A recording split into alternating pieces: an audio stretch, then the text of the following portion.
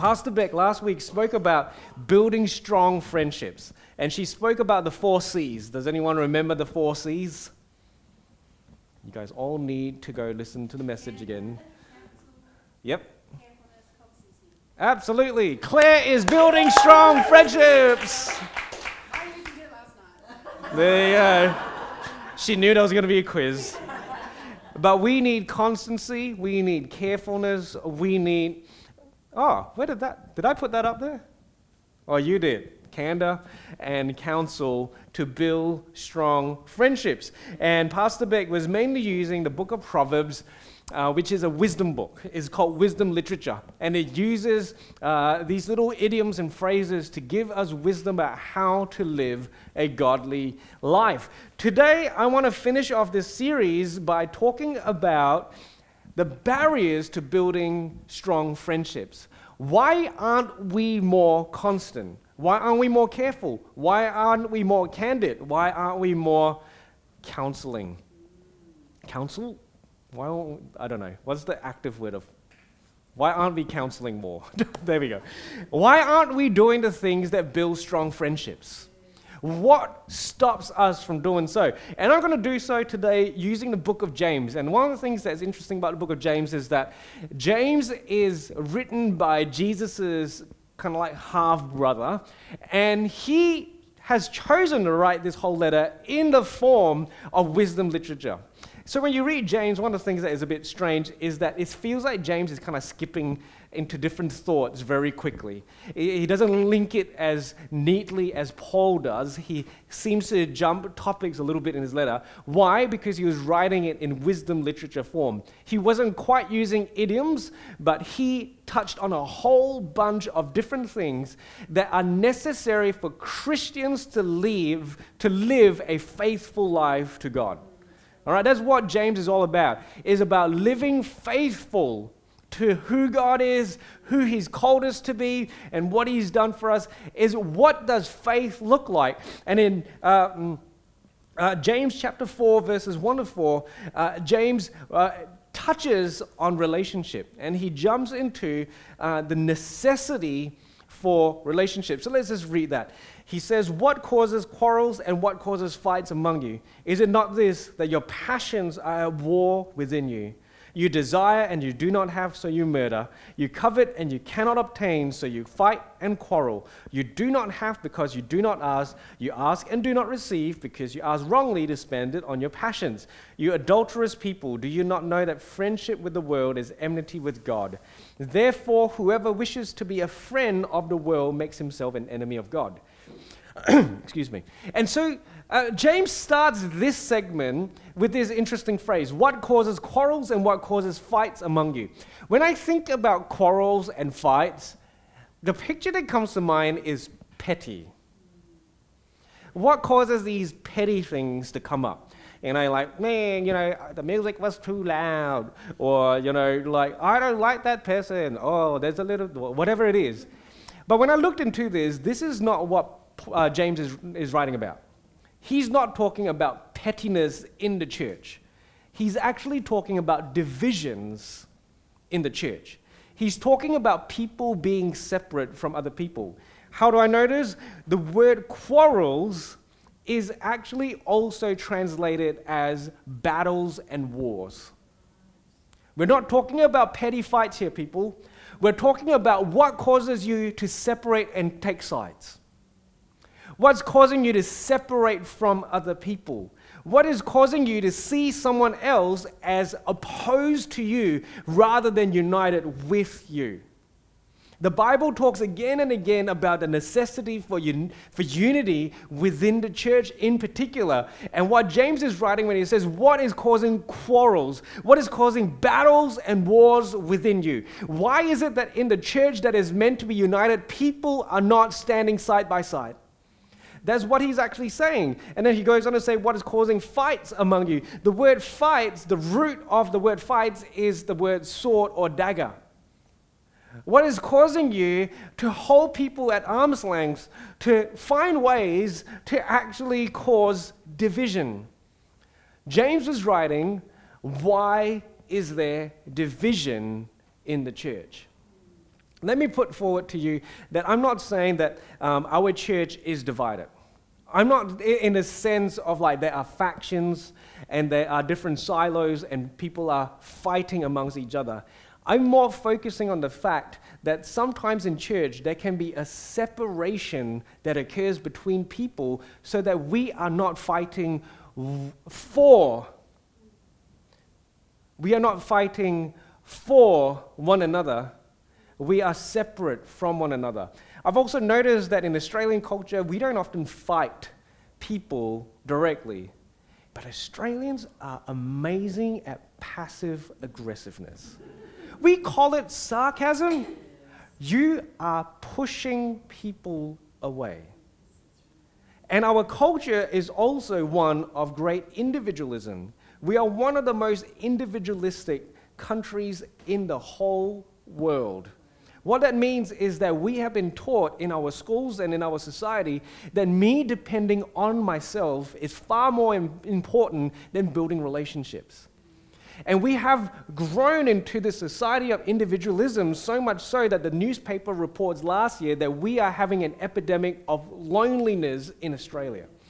And it is not a mystery that coincides with issues such as anxiety, issues such as depression, because we don't know who we are by ourselves, but our culture keeps telling you that you will be able to find yourself when you're true to yourself, but we were never created to be alone. Who am I is always an answer, always answered in relation to the people around us. So what causes us to stand alone when we are meant to be in the body of Christ? What causes us to stand in isolation and away from people when God has called us to be united? And so James continues and he says, is it not this that your passions are at war within you? You desire and do not have, so you murder. You covet and you cannot obtain, so you fight and quarrel. And I find that really interesting. Because when I think about isolation and all of that in the church, or the fact that maybe we push people away, I would often blame the other person. Anyone with me? What causes you to be isolated? Well, they are not putting in an effort to get to know me. They don't get me. Maybe they are the ones that hurt me. They are the ones that did something against me, and so I've backed off. James doesn't allow that. He says, what causes any kind of division? He says, it's your internal world. Your passions, your desires, the things that you want, and the things that you think you need. In fact, if I can summarize all that James is writing, I think that James is saying that our individual perceived needs is what causes us to have these divisions within the body of Christ. It's my perceived needs. Like it or not, we are all driven by what we perceive we need. But our perception of our needs is not always true. Anyone have an issue with stress eating? Come on. More people. I know you guys. There are stress eaters in the house with me. My perceived need when I'm stressed is give me chocolate. Give me ice cream. Give me pastry. Give me something that makes me feel comfortable. And I will go drive to a cafe to meet that need because that need is driving me. But is that need really a need? Because when I look at my weight, and by the way, my doctor told me that my cholesterol is a little bit high. I don't need that stuff. I don't need it. But in a moment, I need it. Anyone with me? So my perceived needs, what I think I need, is actually driving me. I know so many people who are in disastrous relationships because they perceive that that person will meet some kind of need that they have. The person can be the most destructive, the most broken person that I've ever met, but they will say, oh, but this person is so loving, it's so kind, that person really gets me. that person's really good at manipulating you. See, there are these perceived needs that we have that drive us and causes us to narrow our view to focus on few things in our life rather than to see the truth of the situation and what we really need. And this became clear to me. God put this analogy from my life into while I was preparing this. See, a number of years ago, I'm going to give this person a fake name. This person I'm going to call... Does anyone want to throw out a fake guy name? Barry. I heard Barry. So Barry came to my church a long time ago, even before Lift. And I pastored him, I discipled him, and I really sensed that there was something in his life. And so I started to meet up with him very regularly. Every couple of weeks we would meet up. We had meals together. We had coffees together. We played FIFA together. I got him into my life and I was in his life. We would share about stuff and I would try to really help him reach what I thought God was doing in his life. And so that continued for many years. And I really invested quite a lot into this relationship. However, there was a situation that popped up where it was made known to me that Barry was living in a very sinful way. He was doing some really, really bad stuff. And so I had to confront Barry because part of the relationship that we have is built on candor and counsel.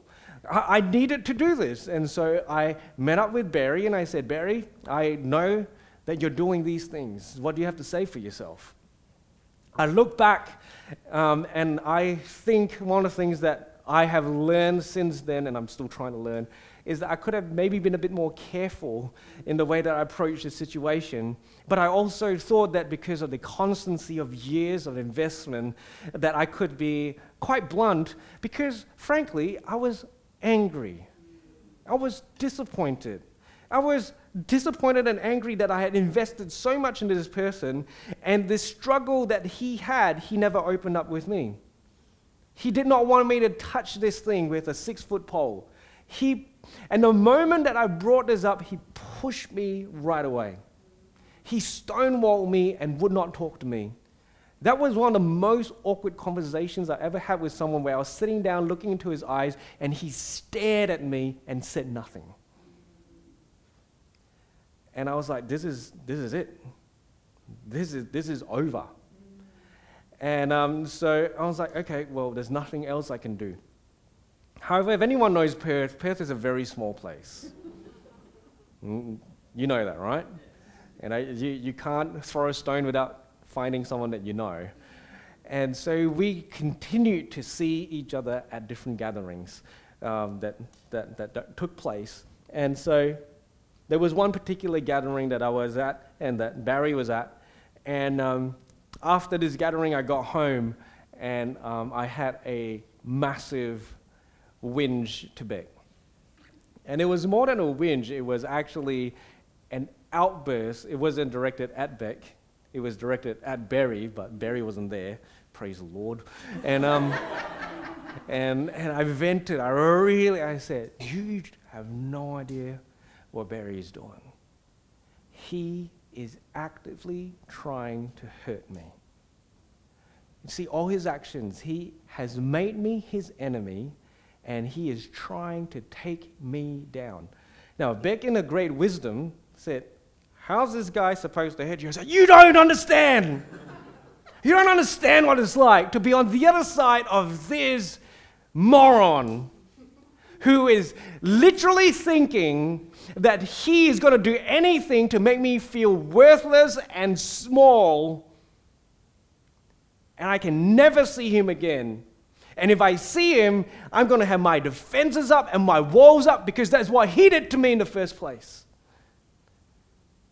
Honestly, I was like, I never want to see his stupid, idiotic face ever again.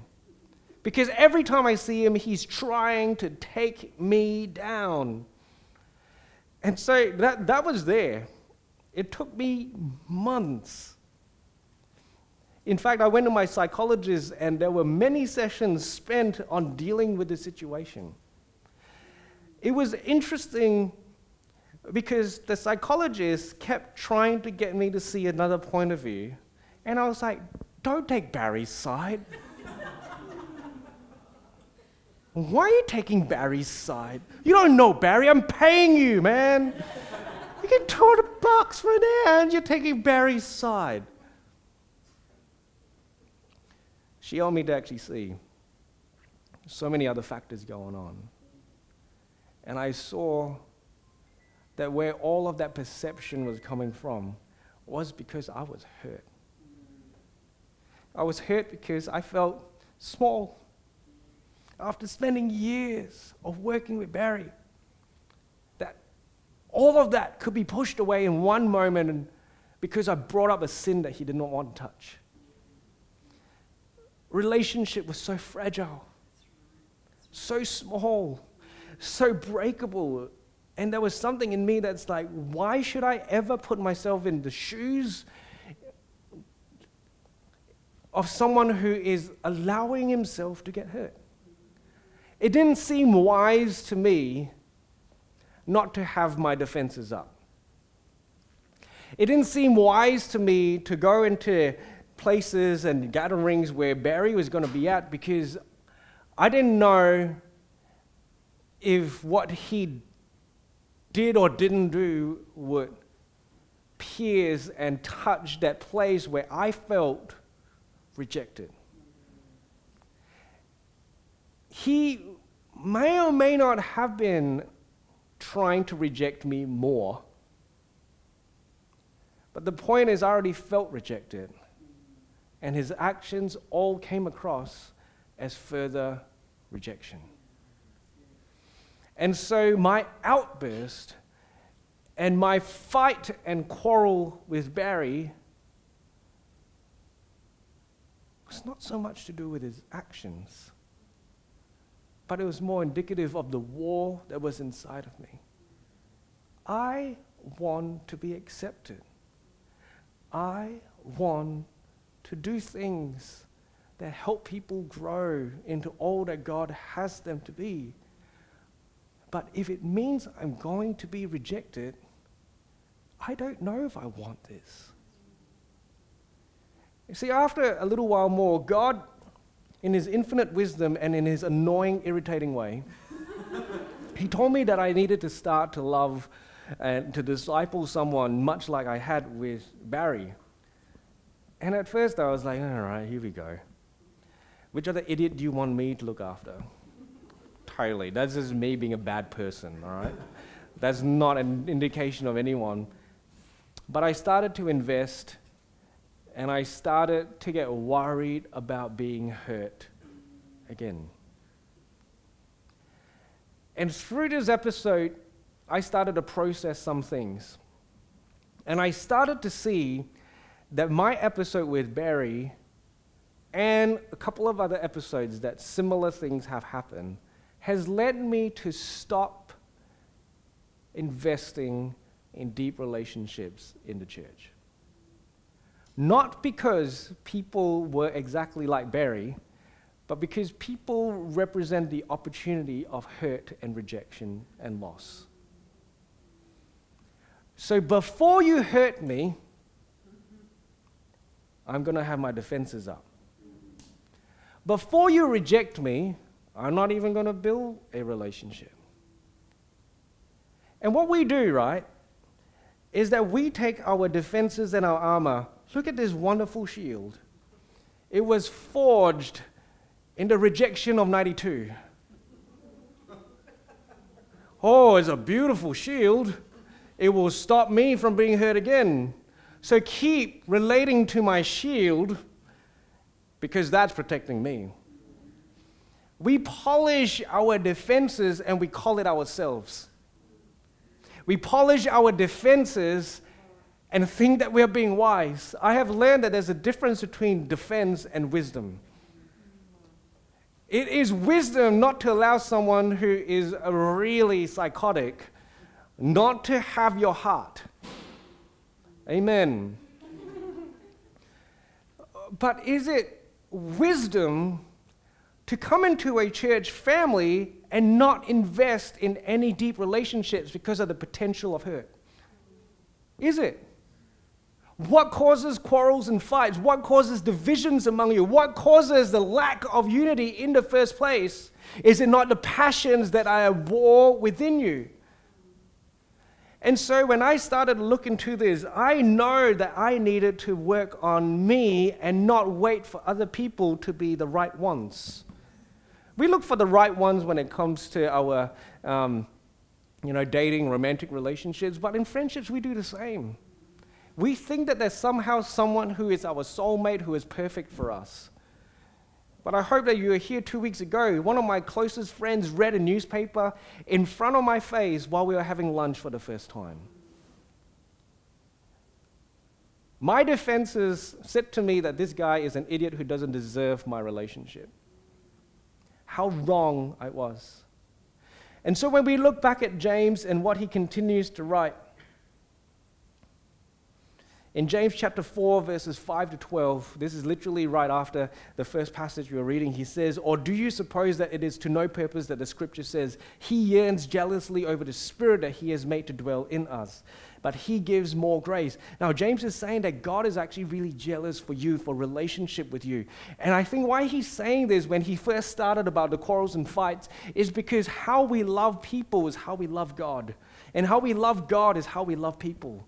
They are linked and they are the same. When we don't know how to do deep relationships within the church, we don't know how to do deep relationship with God. You can be a monk on the highest mountain and spend 1,000,000 hours with God alone, and God will be saying you, who are you loving?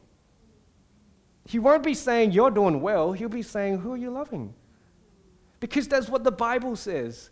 If you love me, love my people. And so James continues and he says, but he gives more grace. Therefore, it says, God opposes the proud and gives grace to the humble. What causes fights? It's pride. It's pride. Oh, but all those very spiritual people, you're going to love verse 7 because we quote it all the time. Submit yourselves, therefore, to God, resist the devil, and he will flee from you. I've heard this mentioned in the many contexts. Fear, anxiety, demonic oppression, about relationships and unity. Submit to God. Resist the devil, and he will flee from you. James is saying that one of the key ways the enemy attacks you is in the realm of relationship. More than your mental health, more than your sin and addiction. All of those function as a way to destroy relationships. And God is saying, you don't get to choose how you do relationships by yourself. You are meant to submit to me.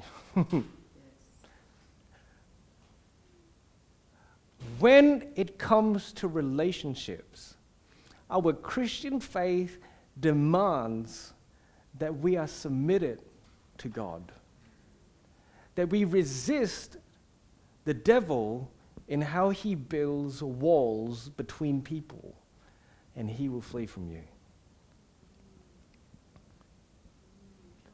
He continues to say, draw near to God and he will draw near to you. Another great verse that we use all the time, and we talk about it in worship. This is about relationships. This is about how we conduct relationships. Do you know how I got over my fear of being rejected, and I'm still working on it? I draw near to God. His love and his grace is what sustains me. Cleanse your hands, you sinners, and purify your hearts, you double-minded. Be wretched and mourn and weep. Let your laughter be turned to mourning and your joy to gloom. Humble yourselves before the Lord, and he will exalt you. Do not speak evil against other people, brothers. The one who speaks against a brother or judges his brother speaks evil against the law and judges the law. But if you judge the law, and he kind of goes on into this whole idea of relationships again. So James talks about the breakage of relationships, and he talks about the breakage of relationships, and in the middle he says, be humble and draw near to God. What have I learned about the barriers that stop us from building strong relationships with other people? Number one is that I have to be humble and allow God to define what I need. Remember, we started talking about how our perceived needs drives us. And my perceived need for security, my perceived need to stop myself from being rejected was driving me in all sorts of ways. And God found a way to help me slow down and to see your need for security is secondary to your need for connection. Honestly, it was a crazy light bulb moment. It was only a couple of years ago, where I was literally having a hard time doing the things that I knew God had called me to do. And in that moment, I said, God, I don't know what I'm doing. I don't know. I feel so uncomfortable in this, in investing so much into this relationship. What should I be doing? And then God said, do you realize that I created you for connection? We hear that all the time, but in that moment, it was like a light went off into a really dark room that I had shut the door off. My experiences caused me to close that door because I did not want to get hurt again, but God said, you desire connection. You need connection. You just don't want to know about it. And in that moment, I had to humble myself, and I had to go, God, you're redefining my needs. It's not very comfortable. See, there are many of us that have bought into the thinking that our culture tells us that we define what we need by ourselves, and we call that dignity. The abortion debate that rages on, we call it choice and we call it dignity, when really it's just us trying to make sense of the world and find our place and find value that can never be found in anything that this world gives to us. Having someone define my needs is seen as intrusive, as gaslighting, as damaging, and it can be in certain ways, shapes, or forms. But I have a toddler, and he tells me what he needs all the time. Is it loving for me to let him define his needs? Because his needs are chocolate and lollies and biscuits, and not broccoli, and not veggies.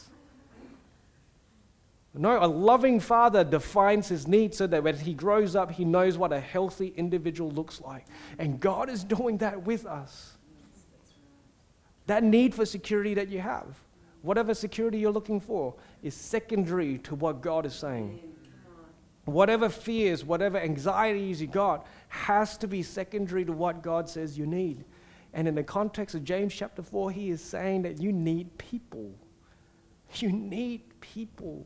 You need people that are constant. You need people that are careful. You need people that are open and honest. You need people who will give you good counsel. And you will not get that if you're defensive. The second thing that I had to learn is forgiveness. What I find very often is that when I'm humbling myself before God, He then will point out someone that I need to forgive. So annoying. I'm already humbling myself before you. Why do I need to humble myself before that idiot? It's like, because I get it. He's your son. Well, I'm your son too, God. I have needs too. That's not how it works. Jesus teaches us in Mark 11, verse 25, and he says, and whenever you stand praying, which is, by the way, supposed to be all the time, the Bible says, pray at all occasions, at all times. Whenever you stand praying, forgive. Why is it that whenever we stand praying, we need to forgive? It's because when we stand in God's presence, He is highlighting the times that you are having fights and quarrels with other people that are stopping you from reaching into the deepest part of your heart and to connect with others. If you have anything against anyone so that your Father who's also in heaven may forgive you your trespasses. The word trespasses is not so much just generally about sin, but is particularly about broken relationships. And what Jesus is saying is that we don't know this, but we are breaking God's heart all the time. We keep trespassing against him. Whenever we want our own ways, we are actually pushing against him. And he's saying, I'm willing to overlook that when you start to overlook the ones that you have faced in your life. Church, this might seem like quite a harsh message. It might seem like a very difficult message, and it is. It has been a difficult journey for me. But my heart is that we find the kind of friendship within the church that God intends, where we stand with one another, not so much avoiding hurt and pain, because that will come, but more that we can actually use the hurts and the pains to grow us, to mature into more of what God has called us to be like.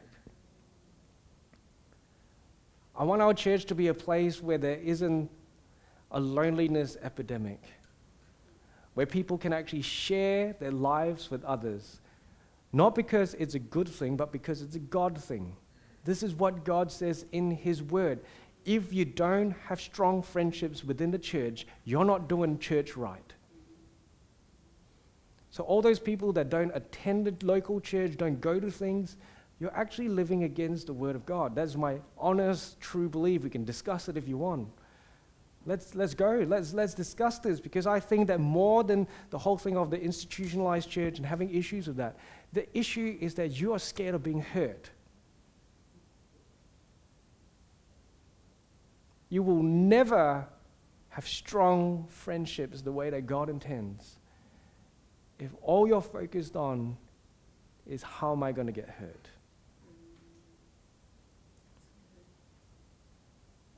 I need God to redefine my needs.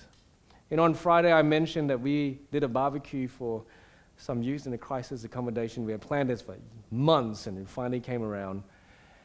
And I had just had a week of meetings and people, and I was peopled out. I was done. I wasn't looking forward to this at all. Honestly, I was like, can we just give them the food and just leave? And that's where I was. We got there, and there was one teen there. They said that there was possibly 4 or 5. Now, we've worked with them before. I knew that there was every chance. I saw the one guy. He was gaming on his laptop, and he basically said hi and then went back to his stuff, and I was like, I'm going to have to do a barbecue to have a meal with that guy. I'll cook for him, I guess, and then can we just go? I was feeling introverted, guys. Honestly, I didn't really feel up for it. My perceived need was that I want to go home, a nice meal, or watch a movie, and recharge my batteries because I deserve that. So we started on this barbecue, and I was like, you know what? Stuff your stupid attitude, Nate. You're here, you're committed to it, do a good job. It was on maiden sausages, and they actually brought another girl. She was in a different part of the accommodation. She came out, had a youth worker, had that guy. And for the next hour and a half, I got to hear stories about these young people, where they are at and what they've been through. And the look on their faces when we made a meal for them, I was like, I want to go home and do a movie. I wanted to just be selfish. I went home with my heart full. I went home going, why am I so selfish? Why do we do things that are so protective when there are people that actually want us to build relationship with them, but many of them don't know how to ask? There are friends in this church, in this very room for you, that could be lifelong friends, but you're waiting for them to make the first move, and they're waiting for you to make the first move. It ain't going to happen until someone makes a move. And so often people make the move and they leave the flippin' church because no one came up to me. Why? because we're scared of being hurt. I've been there.